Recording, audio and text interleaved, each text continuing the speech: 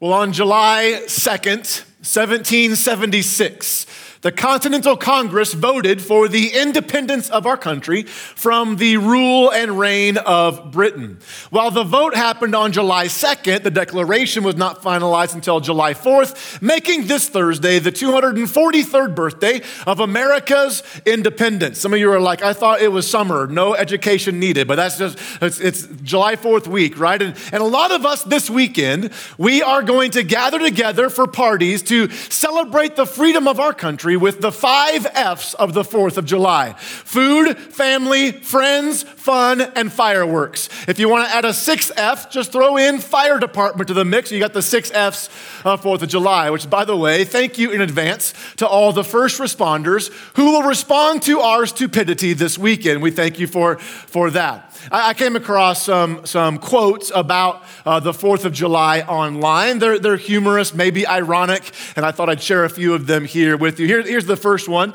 Let's enjoy this 4th of July by eating foods that would terrify our forefathers. Ain't that the truth? But it's so delicious. Like brats are so delicious. Here's another one here. Happy 4th of July. Don't blow your face off. That's just sound advice right there, everyone. Here's another one. Nothing says, let's celebrate America, quite like drinking beer and playing with explosives.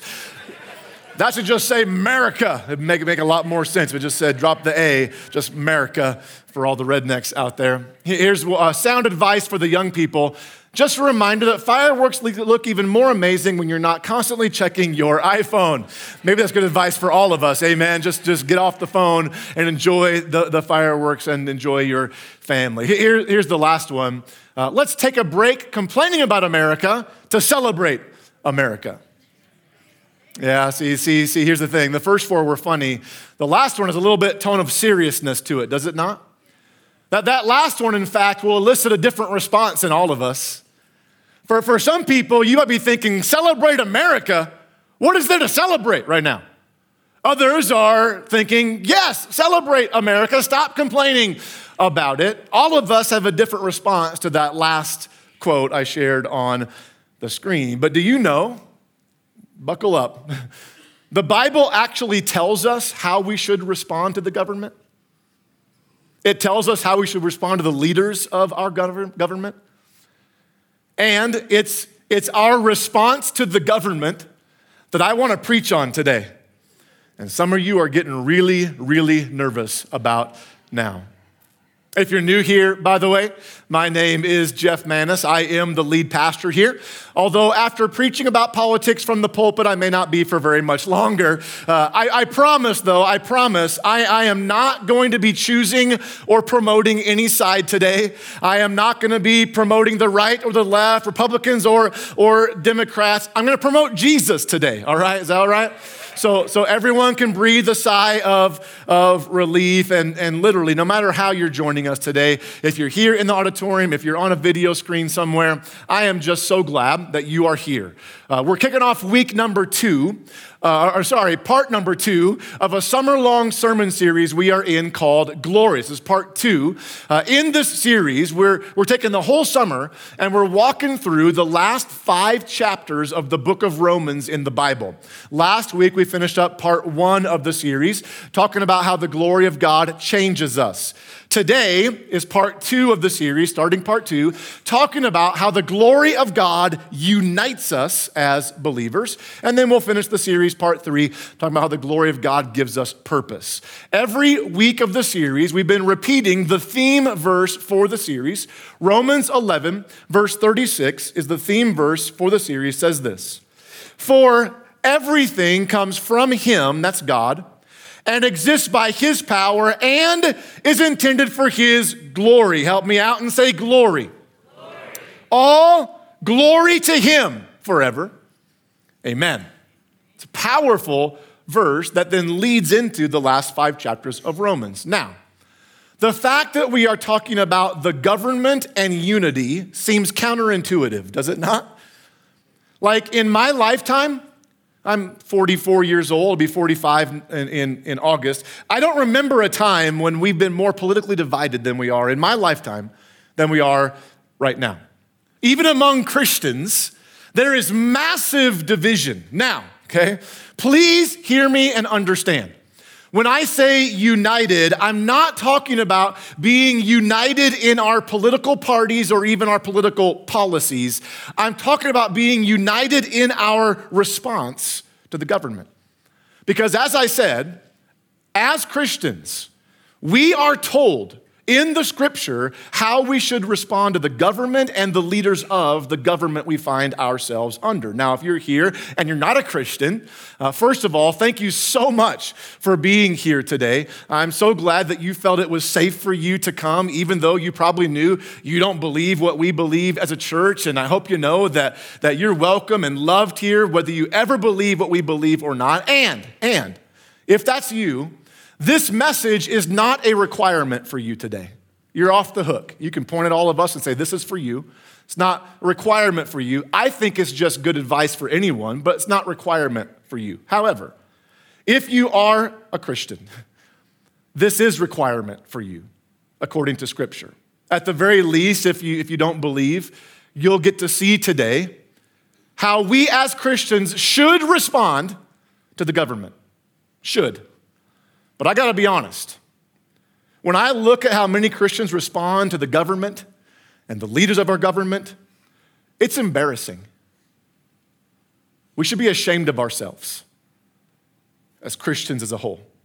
So here's the big idea for today. It's on the screen if you want to write it down, and it's gonna sting a little bit. As Christians, our response to the government is not based on who's in the White House. It's based on who's in my heart. As Christians, my response does not come from who is controlling our country. It comes from who's controlling the universe. Jesus, who lives in my heart. So, if that's the case, then here's the big question we have to answer today. How should Christians respond to the government? How should we do that? If the Bible tells us, main scripture, Romans 13, 1-7. We're just continuing on where we left off last week. Romans is in the New Testament portion of the Bible. I'll be reading from the New Living Translation, so if you don't have a Bible with you or if you got another translation and you want to follow along on the screens, it'll all be there, so don't worry. If you don't own a Bible, don't leave without one. Ask for one at guest services. We'll put one in your hands free of charge. Romans, as we've been telling you, was a letter written by a man named Paul to a group of Christians in the actual city of Rome around 58 AD. So about 20 years after the death and resurrection of Jesus. Last week, Fred, one of our residents, he said he felt like he got the boring passage, right? Which, by the way, if you missed last week's message or the one before that, the last 2 weeks, go back and watch or listen to those. Both Fred and Pastor Andy did an amazing job wrapping up part one of the series. And if you want to see the greatest contrast between black church and white church, go watch the last 2 weeks. Just saying. I just want to say, if Fred got the boring passage, I definitely got the controversial one.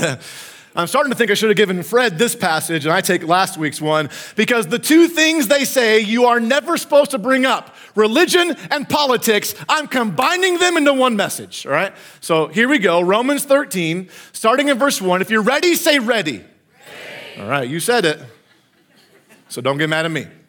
Romans 13, verse 1. Everyone must submit. We're off to a roaring start. Everyone must submit to governing authorities. The official theological term for a sentence like that is called an oh crap moment. It's the official term.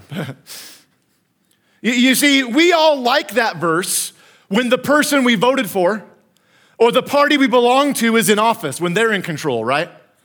Like I heard lots of Christian Republicans quoting that verse when Bush was in office.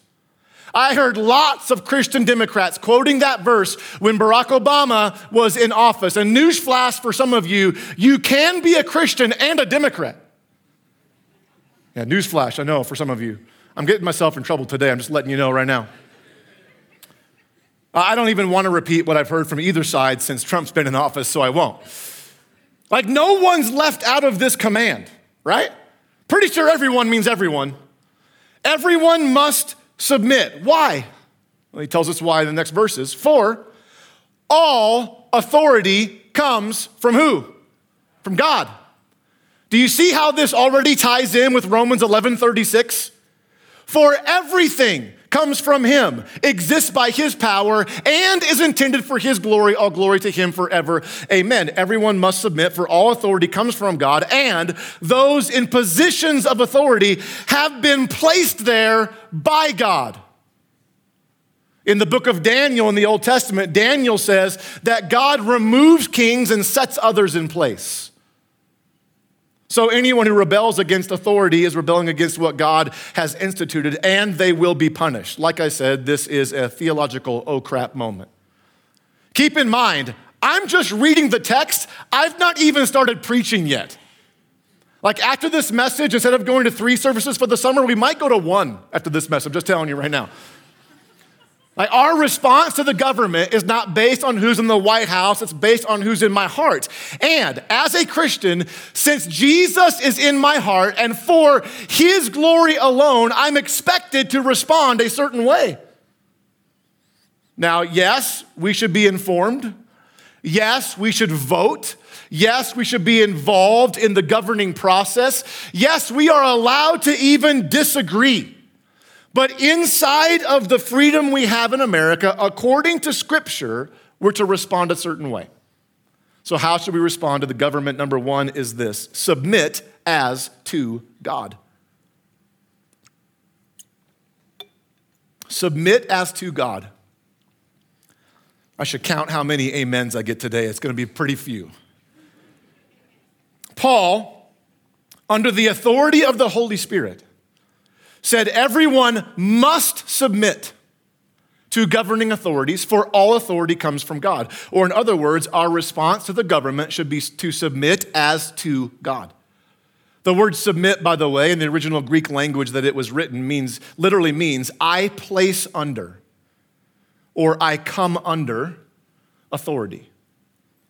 Albert Barnes, theologian, in his commentary said this: this word, submit, denotes that kind of submission which soldiers render to their officers. It implies subordination, a willingness to occupy our proper place, to yield to the authority of those over us. So this is a conscious choice. It does not mean they have earned it. It does not mean they deserve it. It does not mean they are worthy of it. But because Jesus is in my heart, and because his word says so, and because of the glory of God and for the glory of God, I submit to governing authority, for all authority comes from God. Or at least I should submit, put it that way. But Paul isn't the only person, and Romans isn't the only place in the Bible that actually says this. Peter, one of the original disciples of Jesus, in his letter, 1 Peter 2, 13 and 14, he says this: for the Lord's sake, not for your party's sake, not for your government's sake, not for your family's sake, for the Lord's sake, submit to all human authority, whether the king or president as head of state, or the officials he has appointed. And by the way, do you know who the governing authority for these Christians was when Romans and 1 Peter were written? Emperor Nero was the governing authority when both Paul and Peter said, submit to governing authority. If you don't know, Nero, emperor of Rome, was known for his tyrannical acts of violence, his life of pride, extravagance, debauchery, and all things weird and vile. He became emperor at the age of 16. Can you imagine your 16-year-old being emperor, right? They already think they are anyway, and this was official. A few years after becoming emperor in 59 AD, about the time Romans was being written, Nero had his own mother murdered. Just killed her. Believing then that his first wife had an affair, he had her killed. He married a second woman and had her killed when she became pregnant. By literally, the way he killed her was by kicking her in the stomach until she and the baby were both dead. A problem arose with his third wifely interest because she was already married. So he forced her husband to commit suicide and then married her. At one point in his life, he married a slave boy, had him castrated, brutally raped him, and then made him dress in empress clothing while they were out in public together. For fun, to let off steam, Nero was known for tying boys and girls naked to a pole, then putting animal skins on himself and pretending to tear them apart as a wolf. That does not even account for the absolute brutality and cruelty in which he treated Christians throughout his reign. Under Nero's reign, Christians were arrested, tortured, and executed for fun. Some were thrown to the beasts in the Colosseum. Others were burned at the stake or crucified. Nero would have opulent parties in the garden of his palace. And for light in his garden, he would cover Christians with tar, impale them on a pole, and light them on fire to illuminate his garden for his parties. It was under the government, led by the authority of that man, in which Paul said, submit to all governing authority. That gets real quick, does it not? And by the way, for decades before and after Nero, it wasn't much better for Christians. Like that whole season was not good. Now, I know what you're asking because I asked the same thing. Well, how far does this submission go?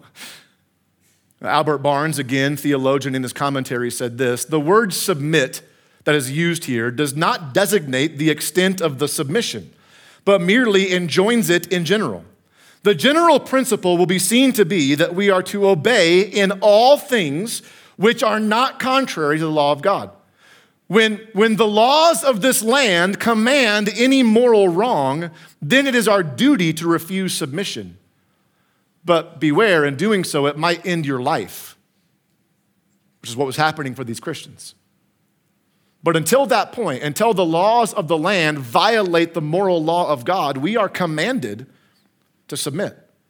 Our response to the government is not based on who's in the White House. It's based on who's in my heart. So since Christ is in my heart, and in order to bring him glory, how should I respond to the government? I should submit as to God. Then Paul continues, and it's not going to get a whole lot better. Romans 13, 3-5 says this: for the authorities do not strike fear in people who are doing right, but in those who are doing wrong. Would you like to live without fear of the authorities? Do what is right, and they will honor you. It's hard to put that together with what was happening for Christians, right? The authorities are God's servants sent for your good, but if you are doing wrong, of course you should be afraid, for they have the power to punish you. They are God's servants sent for the very purpose of punishing those who do what is wrong. So he brings back to this point, you must submit to them, not only to avoid punishment, but also to keep a clear conscience. I want to focus on that one phrase Paul said, do what is right. Okay? Now, yes, it is assumed in Scripture that we as Christians should live moral lives. Our lives as Christians should look differently morally and spiritually than those who are not Christians. That's what the whole first part of the series was about. The glory of God changes us. But here, when it says to do what is right, it's not necessarily referring to moral living. It literally means to do good works or to do works of good. So not only should we submit as to God, but our response, number 2, is this: to seek to do good. We should seek, as Christians, to do good. Here's a statement that I hope resonates in all of our hearts and becomes maybe a mantra for our souls. Christians should be the best citizens of any government they find themselves under. We should be the best citizens simply because we have the glory of God living in our hearts. That regardless of what country we live in, regardless of what government we are under, regardless of who is in the White House, who controls the House or the Senate, who wins the next election, who lives in the governor's mansion, who is the mayor of the city, regardless of who the leaders are, we should, as Christians, work for the peace and prosperity of whatever community we find ourselves living in. And before you get your panties in a wad, that last statement was actually straight from the Bible, not the panties one, that would be weird. But the one about peace and prosperity is straight from the Bible. Jeremiah 29, verse 7. God, through Jeremiah, says to his people, and work for the peace and prosperity of the city where I sent you into exile. In other words, work for the success of the government you're living for. Pray to the Lord for it. In other words, ask God to do good things for it. For its welfare determines your welfare. And what city was God talking about? What city was he saying through Jeremiah to work for the peace and prosperity of that city? Surely it was a city run by a godly king who supported and upheld all of God's laws, right? I mean, surely he offered religious freedom and liberty. Nope. The city he was referring to was Babylon, ruled by King Nebuchadnezzar, the very king that invaded and ransacked Israel, killed thousands of Jewish people, and took with him back to Babylon as slaves the best, most successful, most educated Jewish people in the land. At one point, King Nebuchadnezzar ordered that everyone bow down and worship a gold image that he had made in the image of himself. If you didn't worship that image, you'd be thrown into a fiery furnace. 3 young men, Shadrach, Meshach, and Abednego, they did not bow down to the furnace. They were thrown into the fire to die. Now, yes, I know the rest of the story. God rescued those 3 young men, and Nebuchadnezzar even had a change of heart for a while. But this remained a highly pagan, incredibly wicked government and culture to which God said to work for the peace and prosperity of that government, to do and pray for good things to be done in it. Essentially, here's what God is saying to us. The place in which you live, regardless of who's in authority, should be better because my children live there. Our community should be better because Christians are there. We should seek to do good regardless of who's in the government. And church, this is why outreach and serving our city will consistently remain one of the highest priorities for our church. It's why last year we added a free indoor playground right here on our property. We saw it as something our community needed, and so we just provided it for free for the community. Over the 12-year history of our church, no matter who has been mayor, no matter who has been governor, we have sought to partner with the leaders of our community of Cheyenne and of Wyoming to make it a better place to live, to seek and serve the peace and prosperity of this place where God has put us. It's why we will continue to spearhead the iHeart Wyoming initiative, partnering with and resourcing other churches around our state to elevate, expand, and reinforce the credibility of God's church. That when people around our city, when people around Wyoming, when they think about the church, when they think about Christians, when they think specifically about Element Church, they may not be able to agree with what we believe, but oh, how I pray, church, they won't be able to deny the benefit we bring to our community. That they might say, I would never go to that church, but I hope that church never goes. That I won't believe what they believe, but my goodness, their behavior is so radically different. I wish more of those people lived in our community. But sadly, because of how many Christians respond to our government, because of how many Christians choose to live in their community, what we promote, what we are known for, I'm not sure that's what's usually thought of when it comes to Christians or churches. As Christians today, we are known way more for what we are against than what we are for. Sadly, we're known more for how we vote than how we serve our community. What if we were just known for being for our city and for our state and for our country, regardless of who was in authority? Our response to the government is not based on who's in the White House, it's based on who's in my heart. And since Christ is in my heart and for his glory, how should I respond? Submit as to God.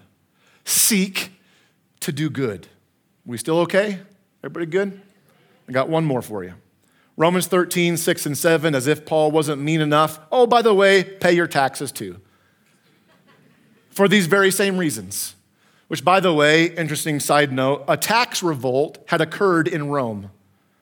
And so this comment from Paul was probably directed towards that revolt and the knowledge that some Christians were participating in it and not paying their taxes. And remember, Jesus actually said about taxes, give to Caesar what belongs to Caesar, give to God what belongs to God. And Caesar was a wicked ruler, okay?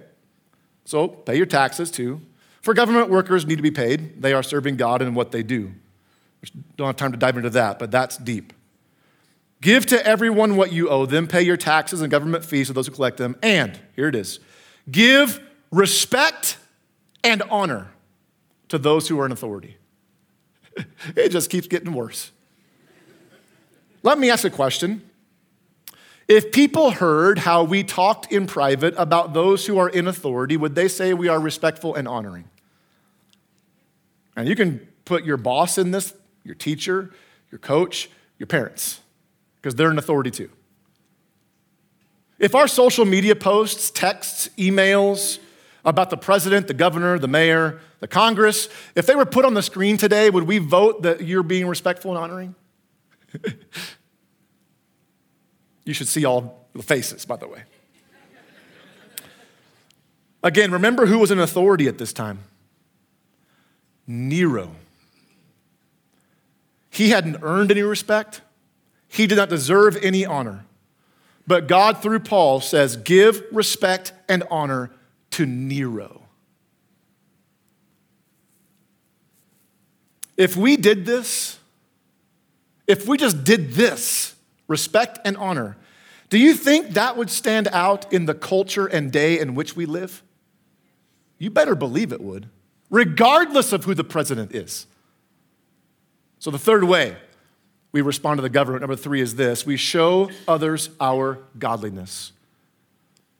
We show others our godliness. Paul uses the word godliness in another letter, 1 Timothy 2, 1 and 2.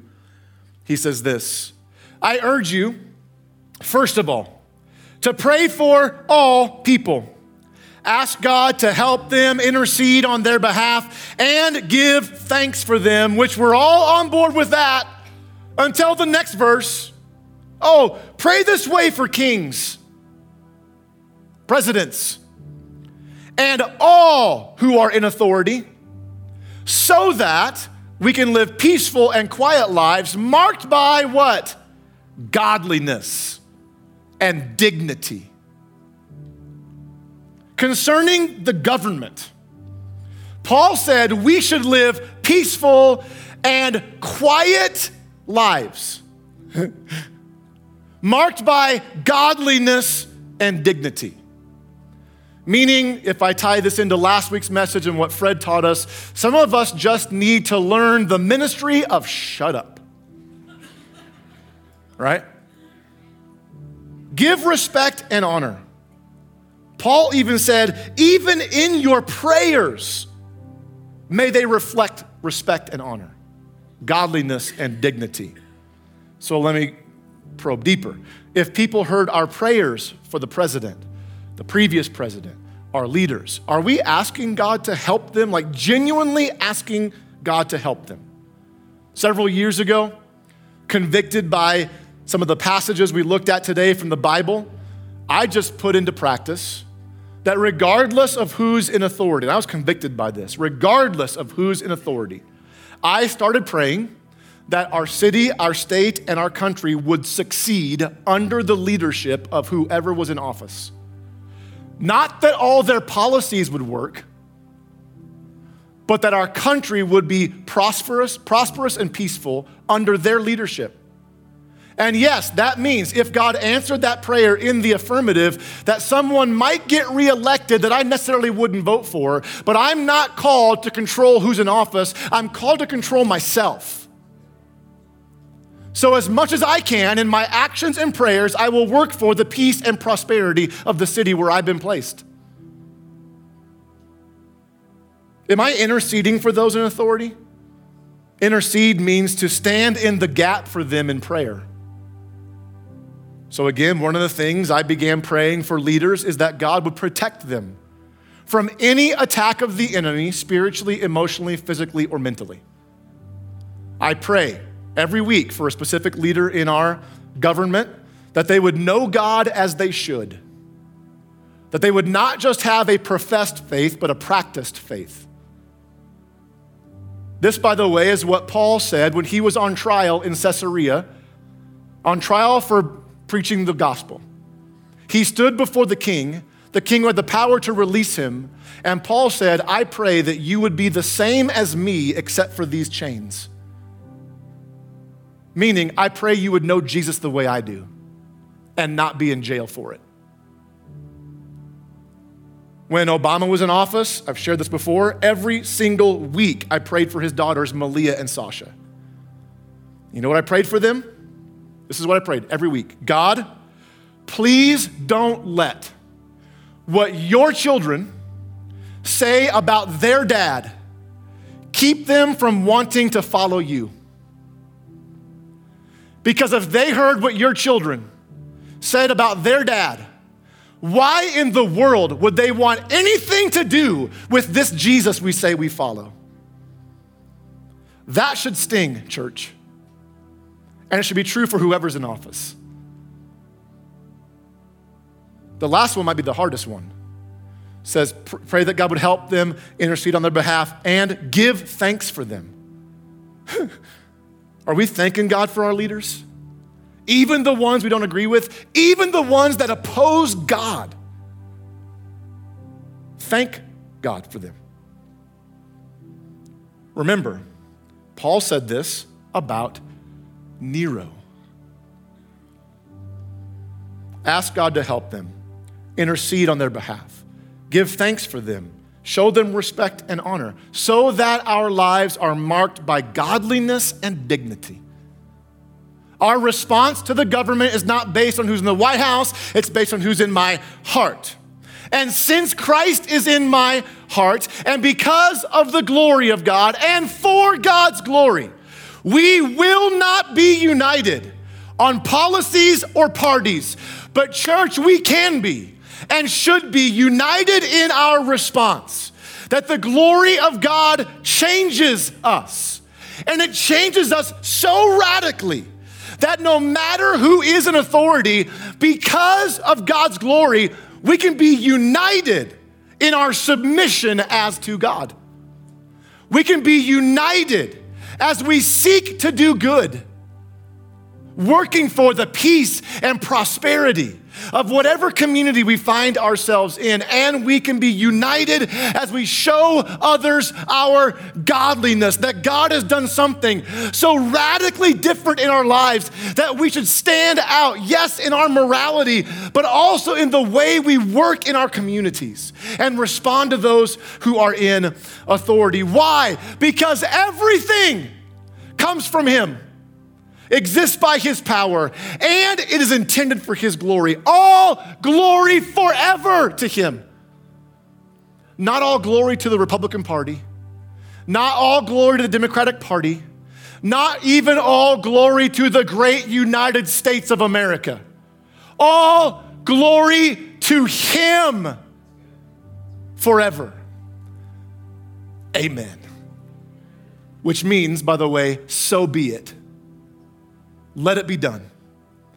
Or in the King Jeff version with King Fred last week, King Jeff, drop the mic.